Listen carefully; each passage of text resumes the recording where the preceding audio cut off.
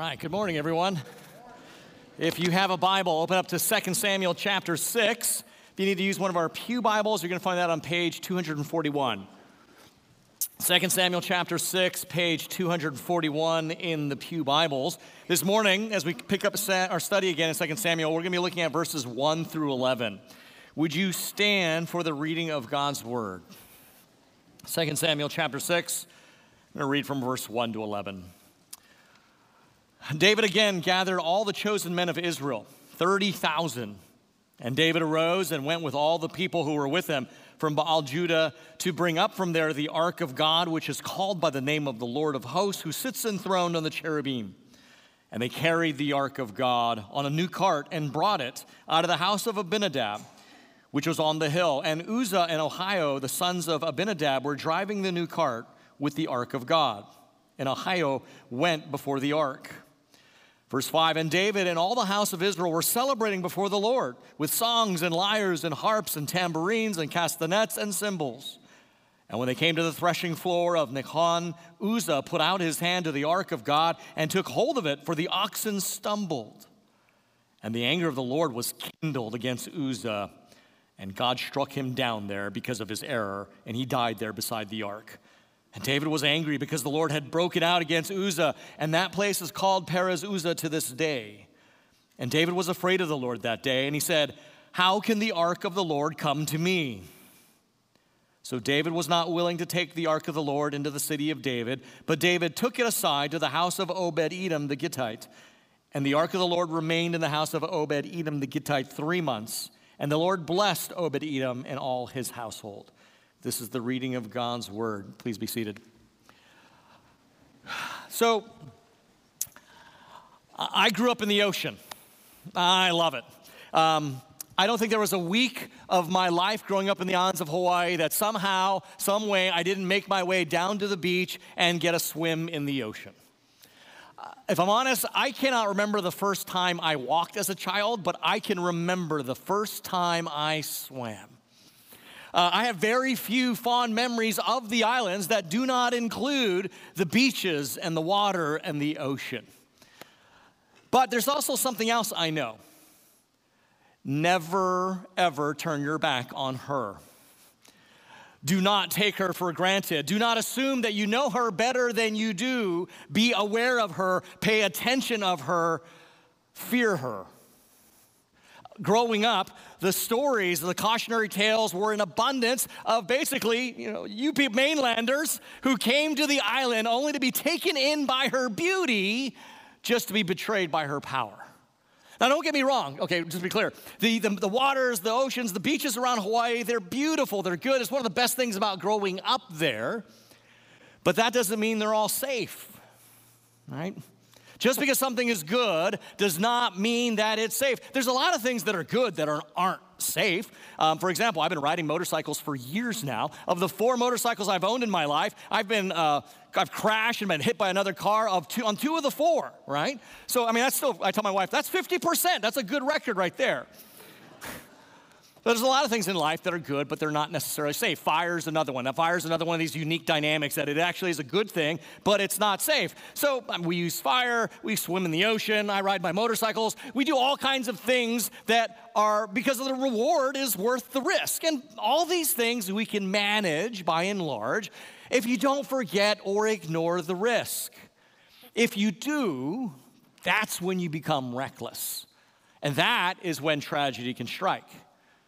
Well, this people of God, as we read this morning, they learned that lesson brutally. 2 Samuel chapter 6, verses 1 through 11 is a challenge for us because in our culture, we can be tempted to think that intentions are all that matter, right? It's the thought that counts is kind of the things we say. And so we believe that, hey, as long as we're genuine, then God is happy. As long as we're trying, God is satisfied with our attempts. When you think about it, in our, I think, well-intended efforts to take God to the masses, to make the gospel message palatable to modern sensibilities, to be culturally relevant, I think a lot of Christians, and unfortunately a lot of churches, have become reckless. I'll never forget when I kind of realized that was going on. I was probably in my mid-20s. I was playing the cajon, one of those hand drums, at this kind of spontaneous worship jam session that happens all through a lot on Bible college campuses. We were in the commons area of our dorm. There's probably about 25, 30 of us just having this wonderful night on a Tuesday night. And we were singing the popular songs of the day. And one of the songs we were singing had this line in the chorus, "Make me drunk in your spirit." Now, I don't know if you are old enough to remember worship songs from the 90s, and I don't remember what song that was, but I remember listening to it, and I was going, okay, I'm just going to let that one pass first round. By the time we got to the third round, I stopped.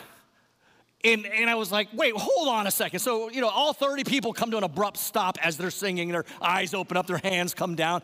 And I'm like, wait, are we actually saying, and this is kind of cue the eye roll, because I was the guy in Bible college, always asking questions, always wondering about our theology. Why do we do certain things the way we do? I never just accepted them on face value because I didn't grow up in the church, so a lot of it was new. But I said, are we actually saying that God, the Holy Spirit, is comparable to a bottle of Jim Beam? Is that what we're saying here? Make me drunk on your spirit. I don't think he's Jack Daniels here. And of course, they got upset, and they started saying things like, I'm constantly quenching the Spirit, because what we say doesn't matter, because we were so moved. It's how we feel that counts. Man, we became reckless. Today, and this morning in our passage, David and Israel and us, as we crash into the holiness of God, we are reminded of a really important truth, that God is good, but he is not safe.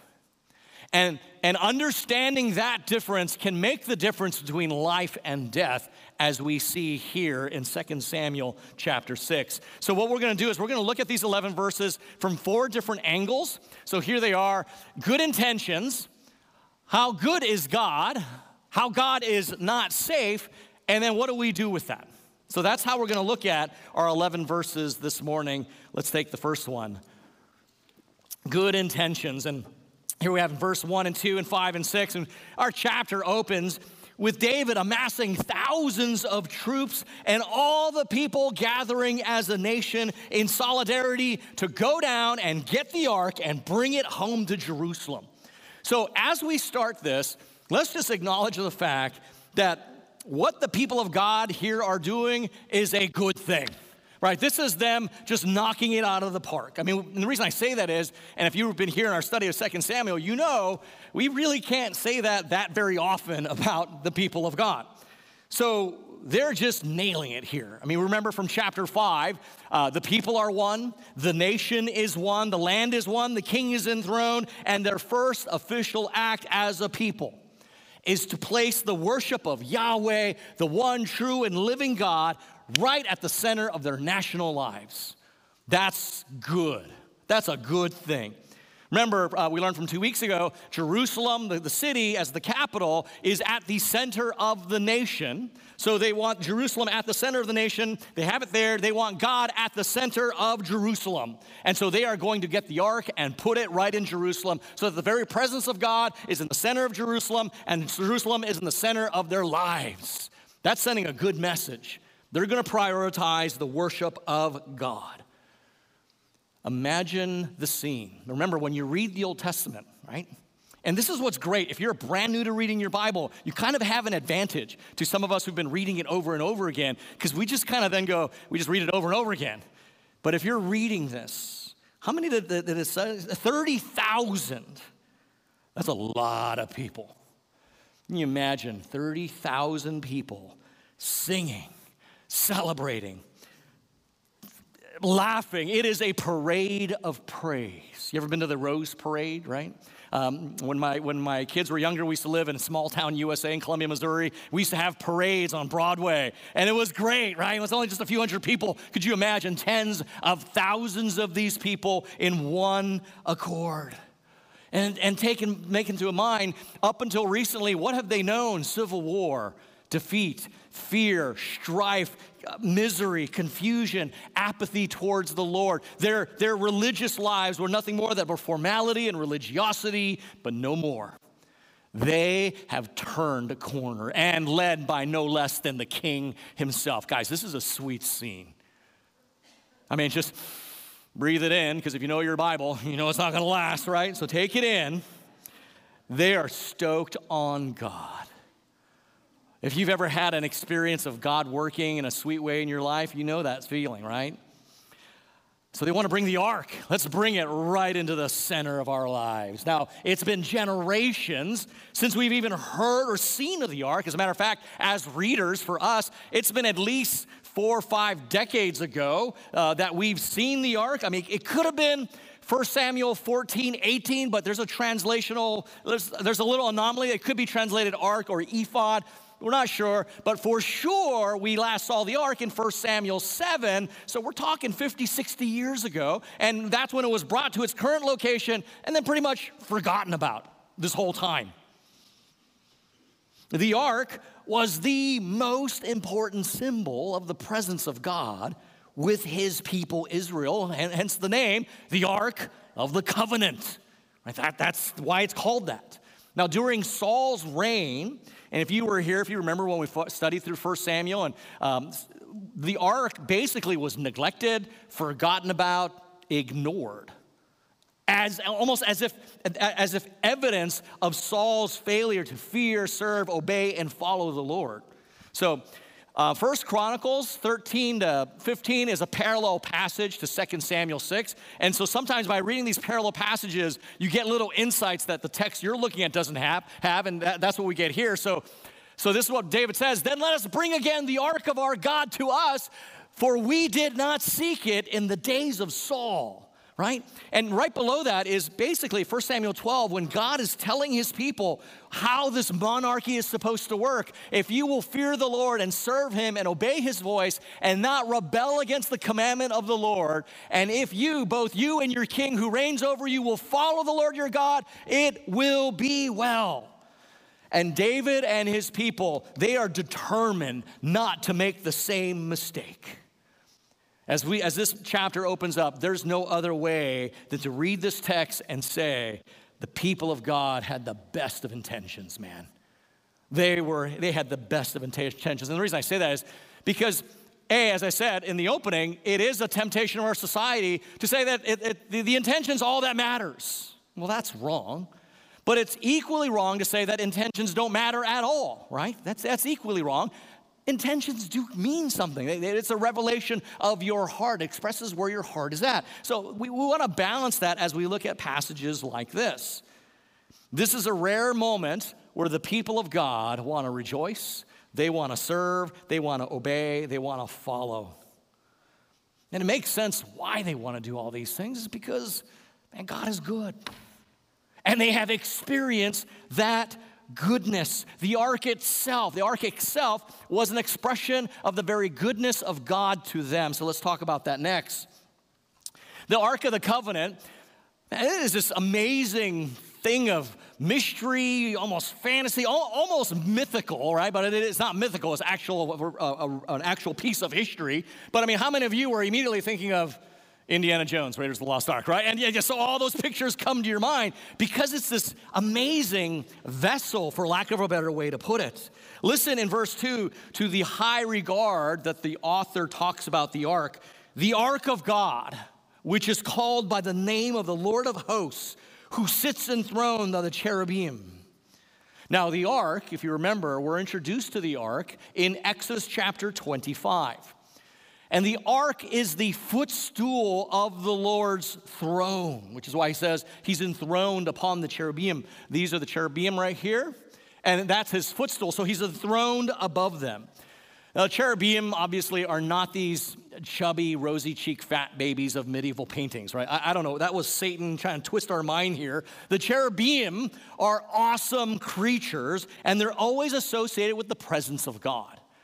The first time we read of the cherubim, and if you read scripture, there are certain classifications of angels, the seraphim, the cherubim. The cherubim's job was to guard the presence of God. The first time we see them is in Genesis chapter 3. After sin enters to the world and man is basically kicked out of the Garden of Eden, God puts 2 cherubim with flaming swords to guard the eastern entrance to the Garden of Eden to make sure that man never again gets back into the garden, right? Now, that would be a cool Indiana Jones movie, wouldn't it? But the point is, that's where we first see the cherubim. And all throughout Scripture, we see these fearsome creatures, and their job was to guard the holy presence of God from any kind of uncleanliness whatsoever. Every time the cherubim show up, that's what they're doing from Genesis to Revelation. This ark then is the symbol of the very manifestation, the very presence of God upon the earth. The ark was part of the larger tabernacle system, for lack of a better word, and these are some graphics I have that you can see it.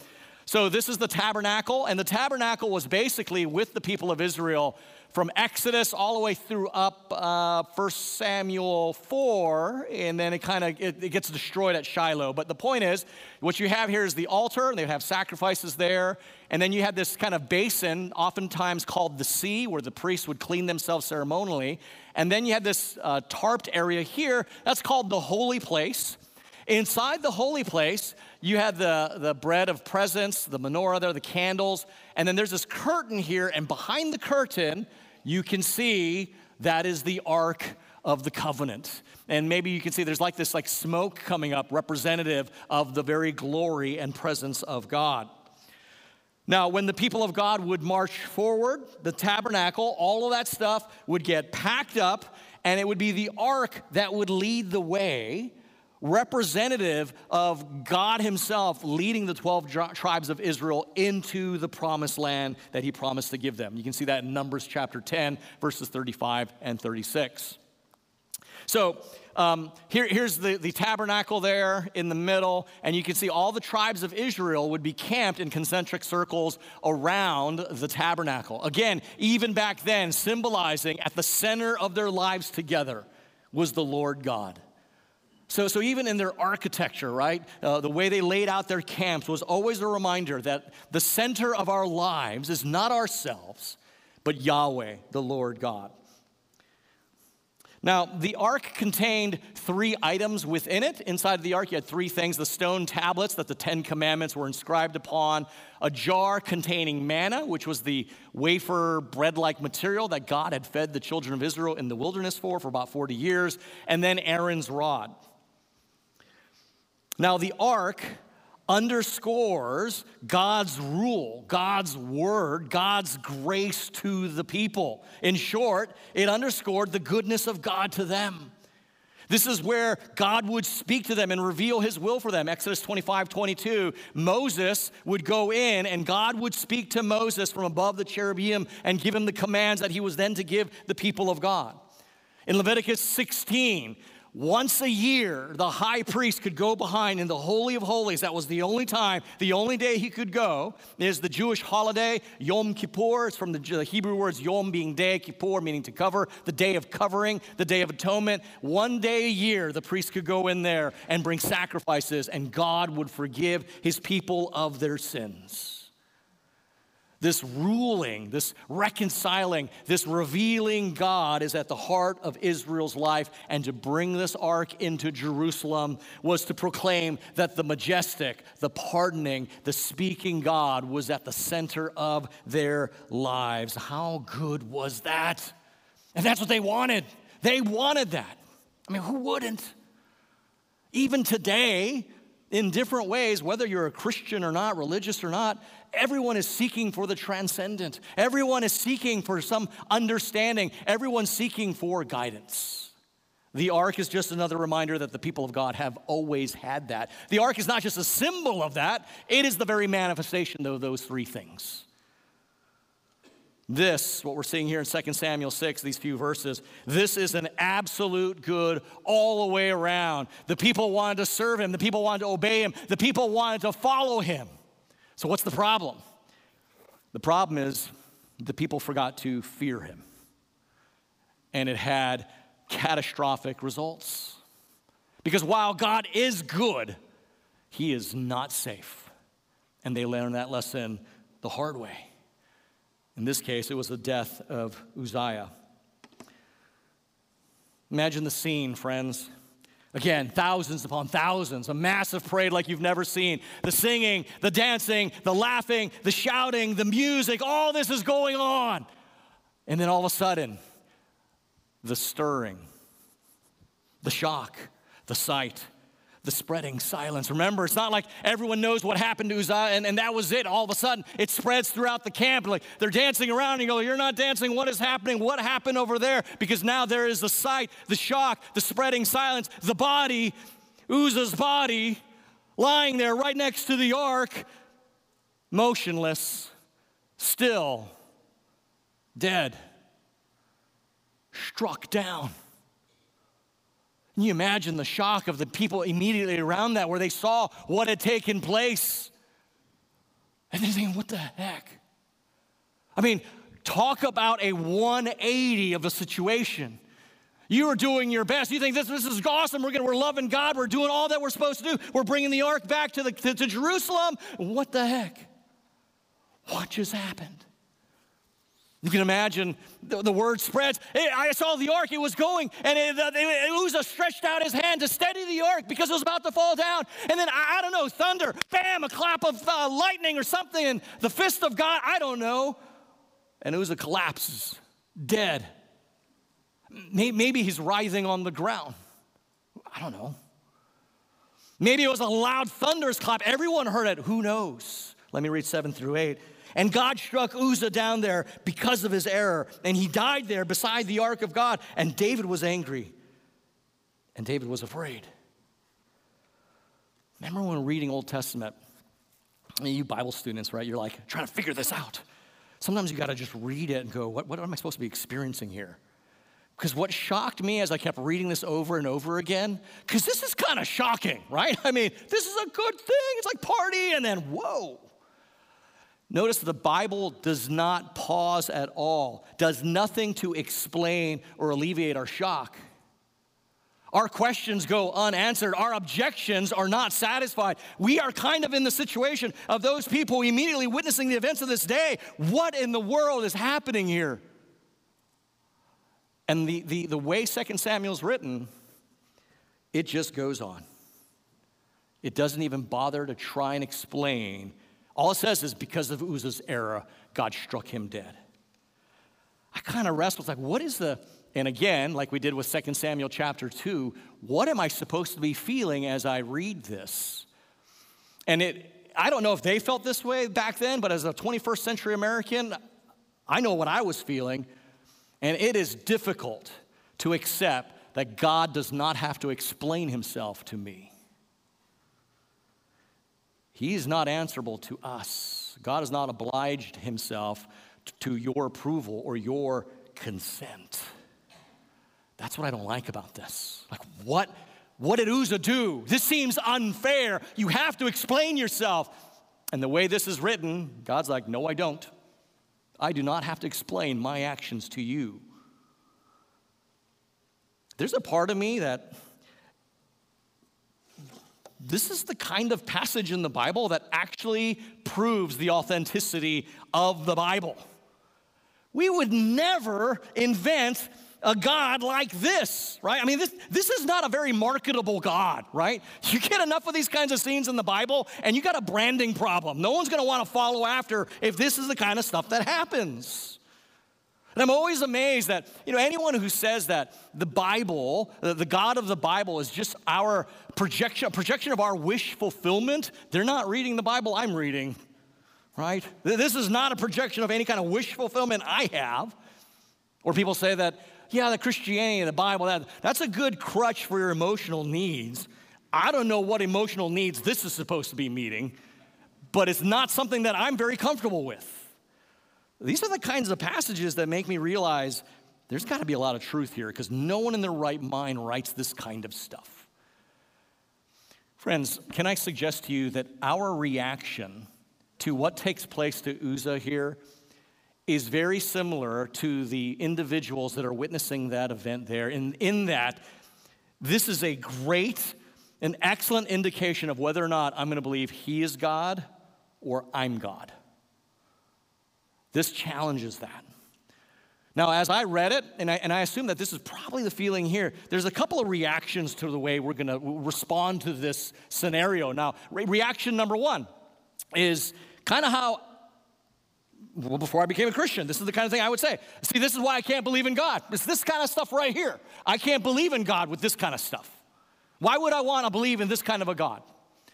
First, let me say, if that's your reaction, and it can be, I get it. I understand your concern there. But I want you to think about something. If you insist that God must do everything to your approval, then you are implying that it's your assessment and perspective that is the true and correct assessment. If God has to answer to you, if God is accountable to you, then he's not God. You are, right? So what it turns out to be is, it's not that you cannot believe in God. It's not that you can't believe in God as much as it is you won't believe you aren't. That's really what's going on here. The second response is kind of like the first, but maybe it's somebody who considers themselves a Christian and they hear this and they're like, oh man, I'm out. If that's what God is, I was told Jesus was going to make my life easier, that basically he's going to help my spiritual mojo, and that's what Christianity is about. If this is it, I'm out, right? Because some people have been told that that's all they've ever heard about Christianity. It's all about you, right? And you read this, you're like, whoa, I'm out. Now, again, there's a part of me that gets that. But if that's really what you're going to say, if that's your verdict, then that's a good chance, that's evidence that you probably were never in to begin with, if this is what gets you out, right? If you're like, I'm bouncing, then there's a good chance you were never part of believing this anyway. A third response, wait. Actually, there's 4 responses to this. So a third response, this is probably a minority of you, and there's probably some people in this church. A third response is this. You read that and you're like, well, of course. God's holy, I'm not. What's the problem? Move on, Pastor Rick. You're taking too much time. I get it, right? So there's a small minority. That's where you're at. Great. There's another response, the fourth and final response, which I think is a lot of people. I'm in. I'm not going to just bail on this, but this is hard. I think that's a great response. Yeah, the third one is awesome. If you can just accept this and move on, you got no problems. You're a mighty man or woman of faith. That's good. But I think a lot of people are going to be, I'm in, but this is a little tough. This is kind of like John chapter 6 and 7, where Jesus tells his disciples and blows their mind, right? He says, if you want to follow me, you have to eat my flesh, drink my blood. See, the problem is, you all reading that as 21st century individuals, you're going, oh, he's talking about communion. They didn't know. They're like, what is this? I'm out. And the disciples are left standing there. Jesus looks to them and says, are you going to leave too? And you can imagine what they're thinking. I left my profitable fishing business to follow you. And Peter says the most brilliant thing. Who else has the words of eternal life? He doesn't say, oh, I get it, you're sly, you're trying to weed us out. He says, I have no idea what this eat your flesh, drink your blood stuff is, because as a Jew, that's sacrilegious. I'm not supposed to eat meat with the blood, but I know you, and I'm going to trust you. Friends, the basis of any good relationship is not you understand everything about that person, because we don't. It's because you trust them. You know enough about their character to trust them. It's like any child with a parent, right? If you got kids, you know you can't explain to a 3 or 4-year-old. You can hardly explain to a 13 or 14-year-old why you do what you do. But you ask them to trust you because you love them. Now, if that's you, I think that's most of us probably in this, let me do what I can a little bit to help out. Because this is an amazing passage. Because actually David and Uzzah and really all the people of Israel should have known better, because the rules were really clear about the ark. It was basically no touch, no look, no cart. As a matter of fact, in our narrative, go look at verse 3, the author is kind of indicating that there might be some problem here. Look at verse 3. And they carried the ark of God on a new cart. And then a line down, the sons of Abinadab were driving the new cart with the ark of God on it. Now, there's a good reason they did this, is because a few decades earlier, this is how the Philistines returned the ark of God to them. They put it on a cart and brought it back in 1 Samuel chapter 6. But God was very clear in Torah, that is not how you deal with my ark. According to Numbers chapter 4, When the children of Israel were to set out, the ark was supposed to be covered with layers and layers of clothing and material. Have you ever seen those pictures? The Levite priests are carrying the ark, and there's like light coming from the ark and all that. Well, that's fake, right? That's all on branding purposes. The ark was covered up by cloth. So the ark was supposed to be covered up in cloth, and the Kohathite clan of Levi, they were to carry the ark on their shoulders through the poles that were inserted into it, according to the design in Exodus 25 and Numbers 7. That's how the ark was supposed to be moved. It was not to be looked upon.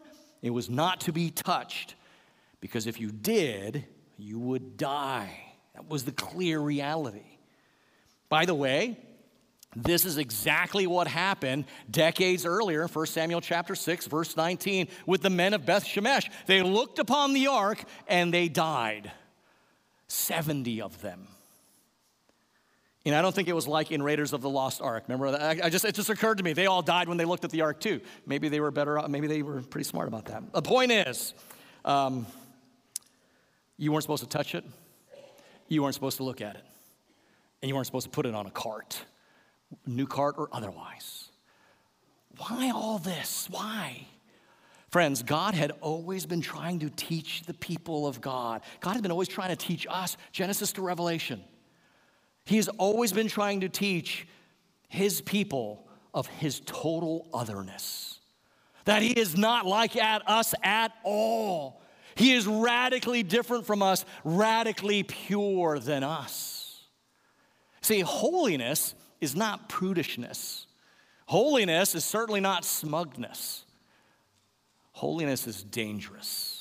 And that's exactly what we're being confronted with right here. I love what Tim Chester says. He says this: God is so holy that sin is burned up in his presence. And we're soaked in sin. We're like a rag doll soaked in the flammable liquid of our sin. And God is a raging fire. If God comes to us, then we'll be consumed by the holy fire of his presence. Like the ocean or like a lion, beauty, majesty, and danger can easily coexist. Now, I think, though, there's a dilemma. I think this is what the author is wanting us to see here and feel. We have a dilemma here. We cannot live with God because he is dangerous to sinners. But we can't live without God because he is the source of all that is good, beautiful, and true. We have a problem.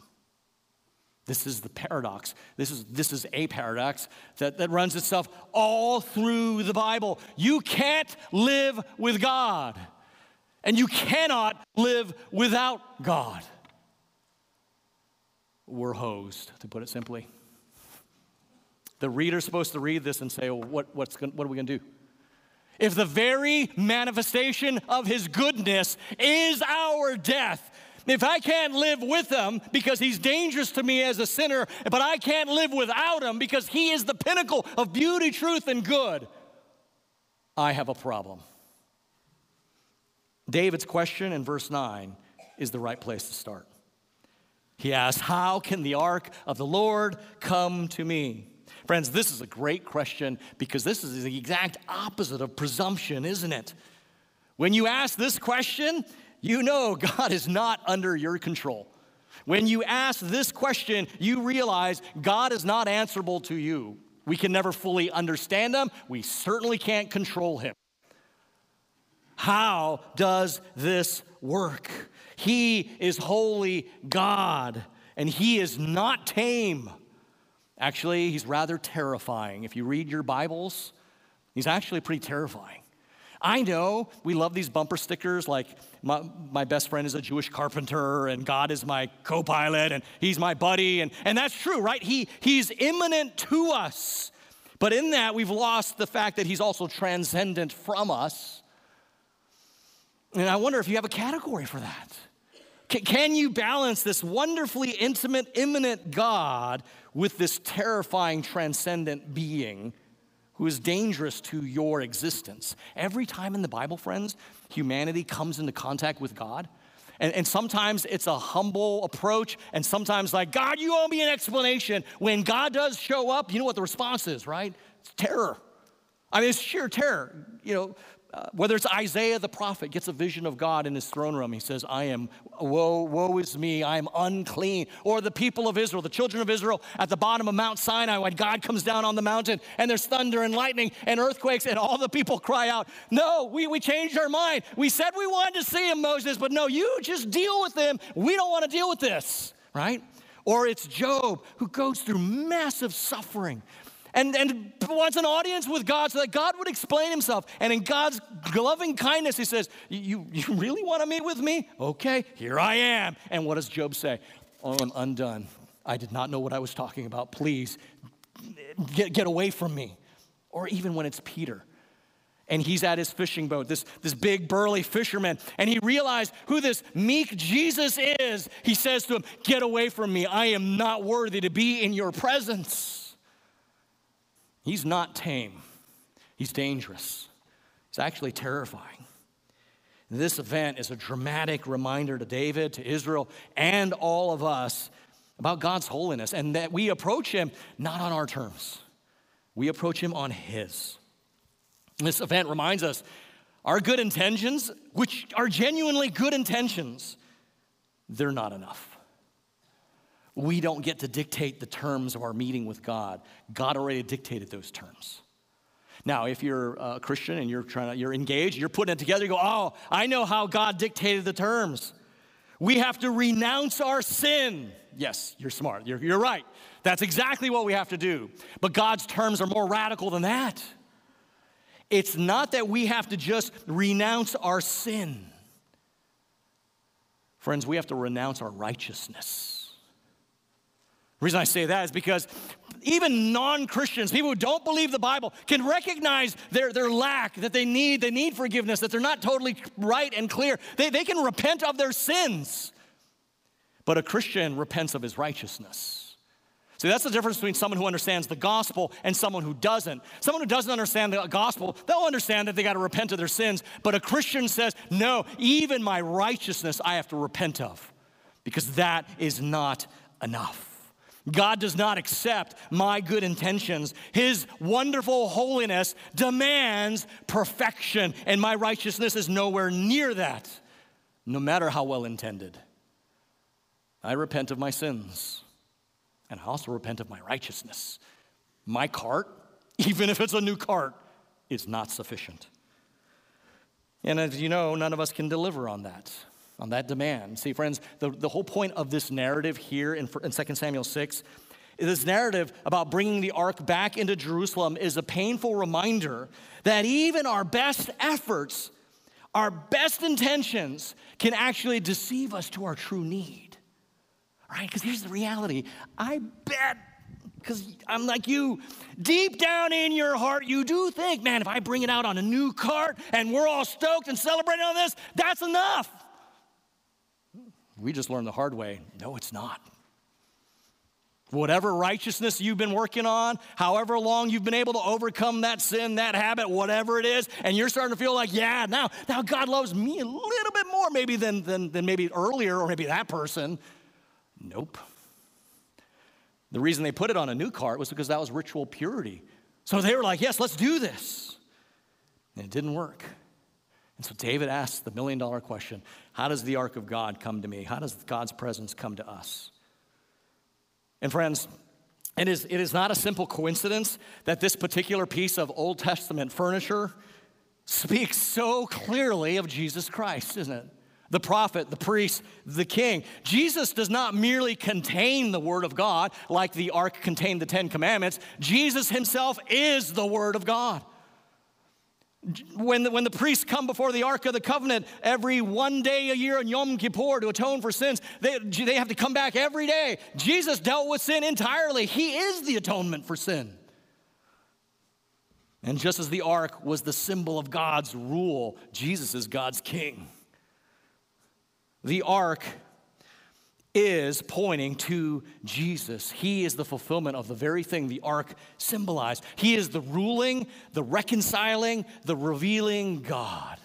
Emmanuel, God with us. When David asked the question, how does God's ark come to me? The New Testament answers by saying, through the very God-man himself, Jesus Christ. Friends, it is only in Christ that you are safe from the holiness of God. It is only in Christ that you are safe from the holiness of God. And because we are in Christ, because of Christ, we can live with God, not because he's no longer dangerous, but because if you are in Christ, you're no longer a sinner. That's why you can live with him. So the question you got to ask yourself is, am I in Christ? Well, the answer to that question is, well, then did you repent of your sins? Good. But have you repented of your righteousness? Or are you still bringing out your new cart?